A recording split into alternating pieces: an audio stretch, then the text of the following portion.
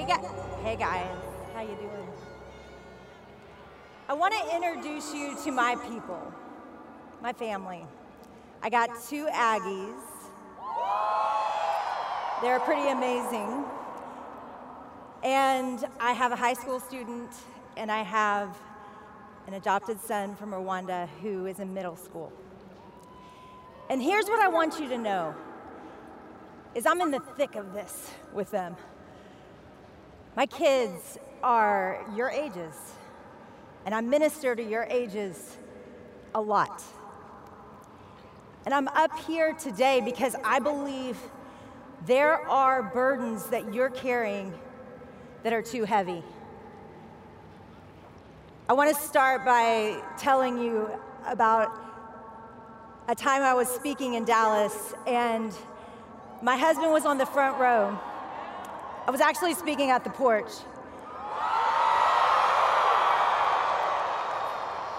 And I'm sitting on the front row, and right before I go up, my husband leans over and says, "Hey, babe, your daughter's locked in the bathroom." And so this is the text stream that went down while my daughter was in the bathroom.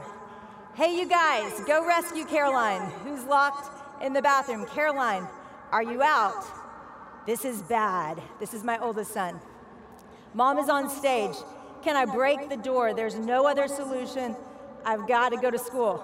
Now, my son was going to SMU around the corner, and that boy was playing football, and he was home.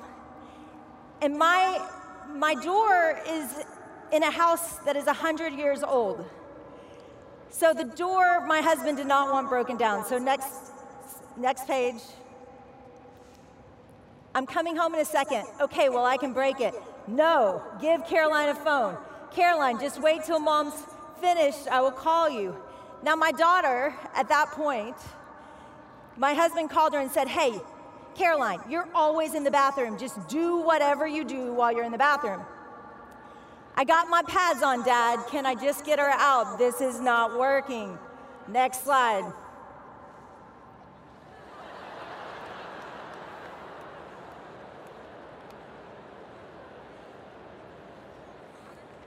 Now I start here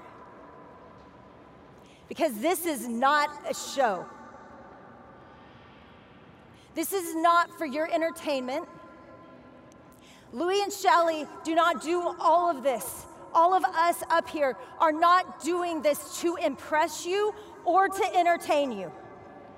We're doing this because we believe that Jesus is really coming back. Because we believe that you have something very important to do with your lives. We believe that this room, little town hall meeting that we're having here, that you could change eternity. We believe that. This is us coming through the bathroom door for you.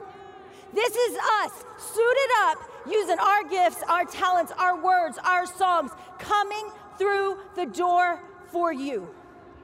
Because our God is real. And our God is able. And these things that we've been carrying, guys, what if Jesus comes back in our generation?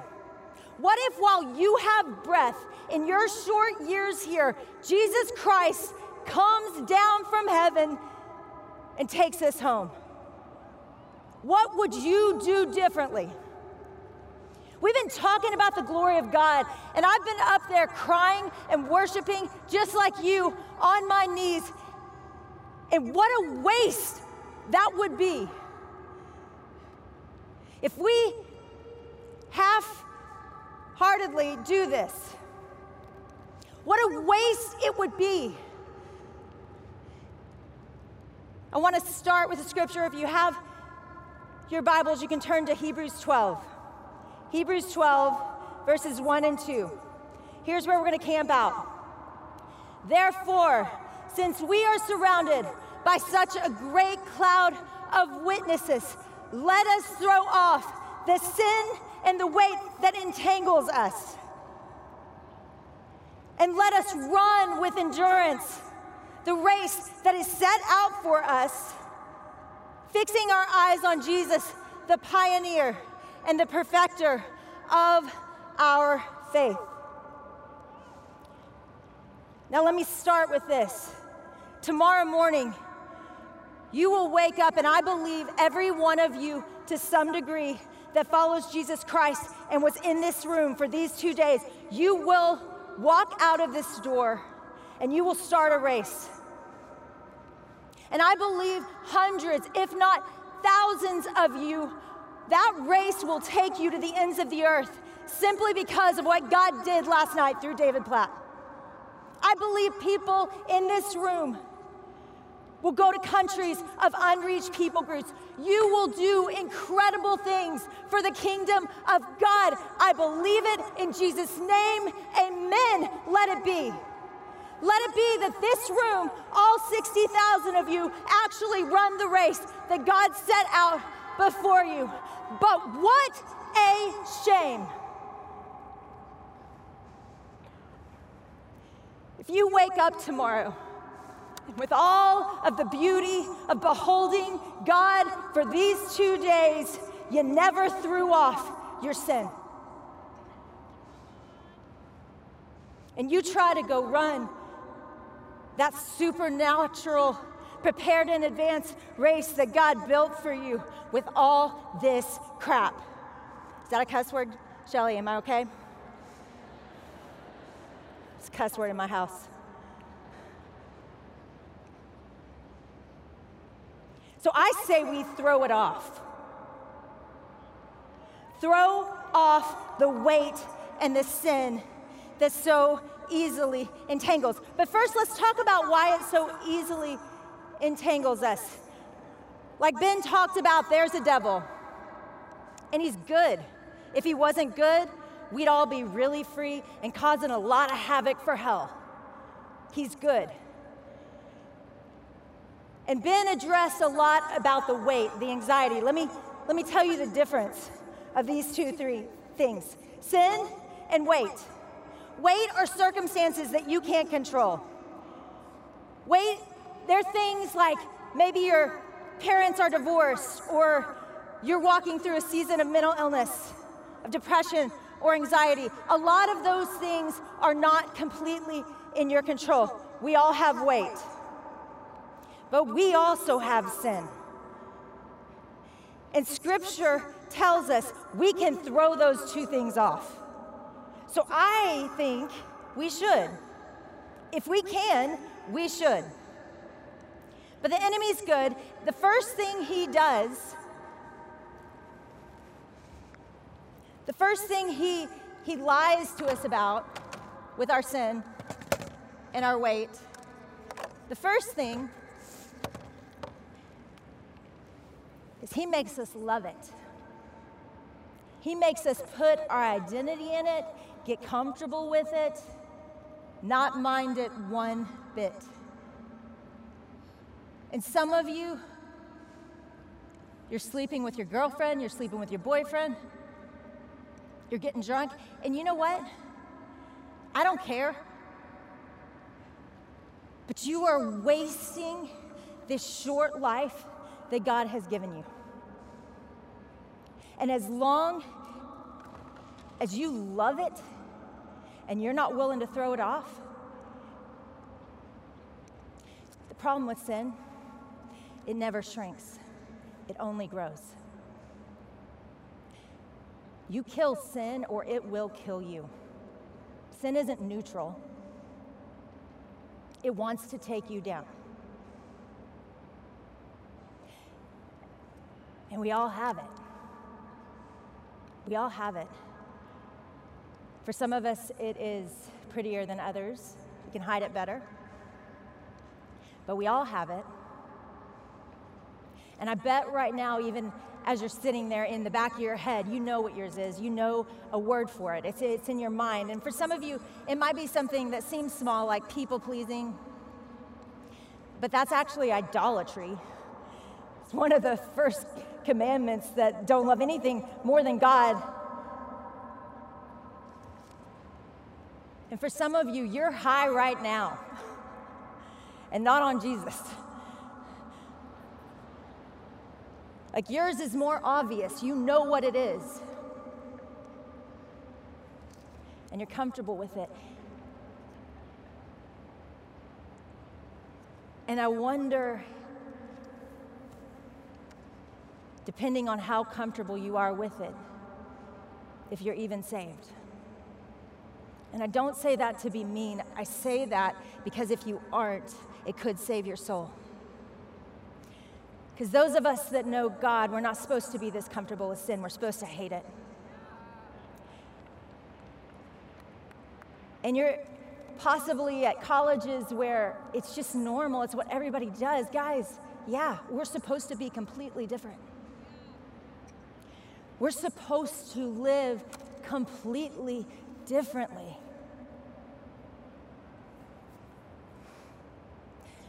I want to pause for a second and I want to tell you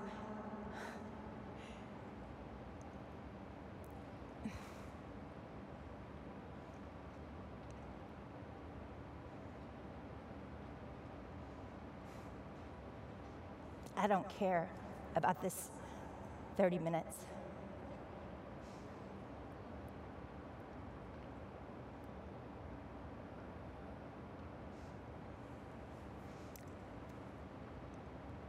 I think Jesus might come back. I think he might come back while you're breathing. It's not a prophecy, it's not an announcement. It's just in the Bible. A lot of the things that need to happen have happened.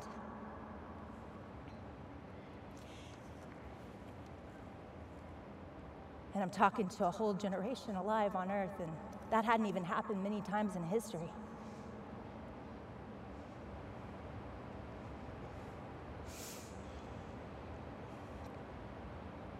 And what if he is coming back? What if we're sitting in our sin like it's no big deal?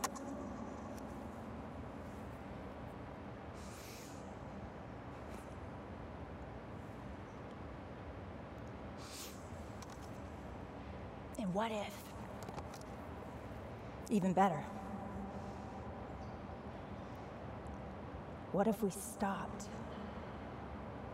What if in heaven stories were told about this generation that had a big meeting and they got real about how they were living and they believed that God was real, because it's hard to be in a room like this and not believe that he's real.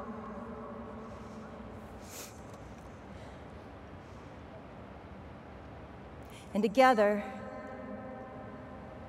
the generation just threw off all the crud they've been holding on to. They didn't settle to be defined as a victim to their sin or their circumstance, but they rose up and said, we believe God. And not just I believe God, no, we believe God as a generation together, and we're not going to live like the world. We're going to throw it off. I'm just curious, what would happen if 60,000 young people walked out of here and actually run the races that God built for you?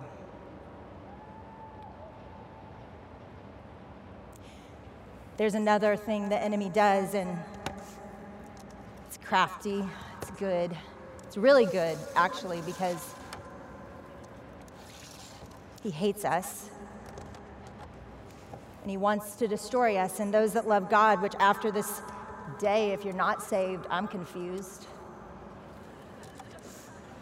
So I'm going to just go with this room knows Jesus now and loves him. But the enemy does something else with our sin and our burden.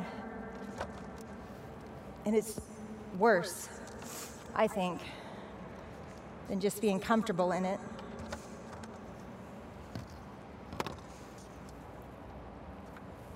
There's this thing that the enemy says to us. It has a name. It's called shame. And the Bible talks about how we are to confess our sin. The Bible talks about there being healing in those that confess sin. Let me read it to you. 1 John. Confess your sins to each other and pray for each other so that you may be healed. So that's how we get well. That's how we throw off our sin. We connect with people, we connect with God, and we say it out loud. Let me be clear what the word confession means. The word confession is to say the truth of our circumstances, to say the truth of our sin. And so what the enemy does is he builds a wall of shame, and what you do is you hide behind it. Now we're good, we do little dances in front of this, but our soul, our secrets, ourselves are actually tucked behind a wall, because dare we tell anybody about the abortion we had in high school? Dare we tell anybody about our addiction to porn and masturbation? Dare we tell anybody about the suicidal thoughts we have, because they're gonna think we're crazy? Dare we tell anybody about the brokenness in our home, that we were abused? And guys, let me be clear, we're talking about sin, and wait, many of those things are not in your control, but they're still secrets. And guess where the devil has all the power? In the dark.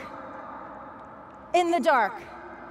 In the dark, alone with the devil, he can tell you whatever the heck he wants, and he does. So we build walls in our shame, and we separate ourselves, and we protect ourselves, and we do the song and the dance. And guys, that's okay if this is it and it goes to dark, but if heaven is real and Jesus is coming, what the heck are we pretending for? What are we doing? Romans 8:1, there is therefore now no condemnation for those who are in Christ Jesus. And guess what we're so good at? We're so good at condemnation. There's a reason we hide. There's a reason we don't want to share the things that we're afraid to share. There's a reason. Because we're afraid we're going to be met with condemnation. But what if we weren't? If all the power is in the 2% of the things you will never share with anyone ever, what if you shared them? What if you said it out loud? What if you did it? What if you risked that? What if 1 John 1:7, but if we walk in the light, he is in the light. We have fellowship with one another, and the blood of Jesus, his son, purifies us from all sin. What if all these scriptures were true? What if we could say the thing we were afraid to say, and all of a sudden, instead of being met with condemnation, we were rushed with forgiveness because of the blood of Jesus? What if we were the safest people in the world to share brokenness? I think we could be that. Even the Christian schools that are better at this than some others. No offense, Liberty Baylor. Just kidding. But we all know there's religious circles where this is harder to do. I do not doubt that this could change everything for you personally. I do not doubt it, because I've seen it happen over and over and over again. There is something, a weight or a sin that you're afraid to share. And that is where the enemy has all his power over you. So what if we just said it? What if you just said it out loud? What would happen?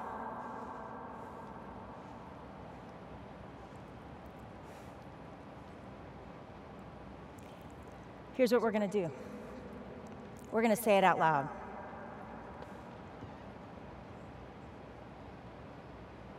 We're going to say it out loud because our God is real, and our God is worth risking our reputation. Our God is real, and our God is worth risking a moment of discomfort. Our God is real, and you free, running your race, surrounded by the saints, watching you, cheering you on, running it to the fullest every day that he's given you till he comes home or till we go home. It's worth saying it out loud, because here's the thing, throwing it off is possible. You are not a victim to your circumstance and your sin. You are not defined by it. It has no power over you. It is a lie.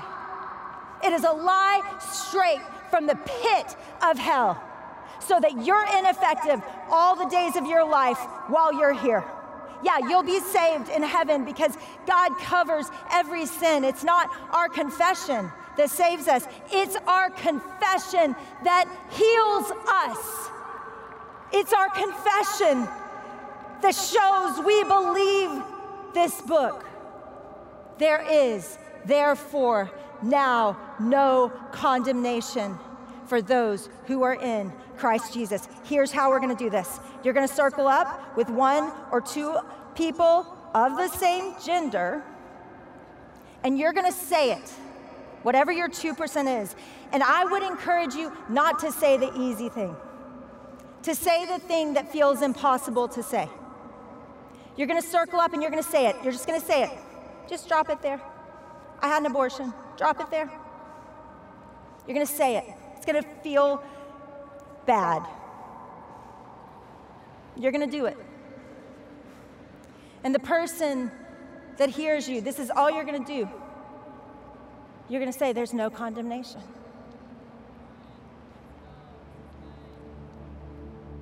There's no condemnation.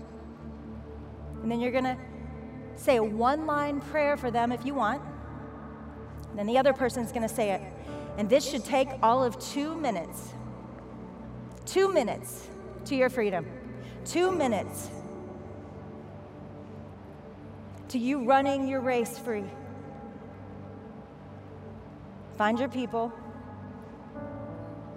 Say your business. And let's see what happens. Go.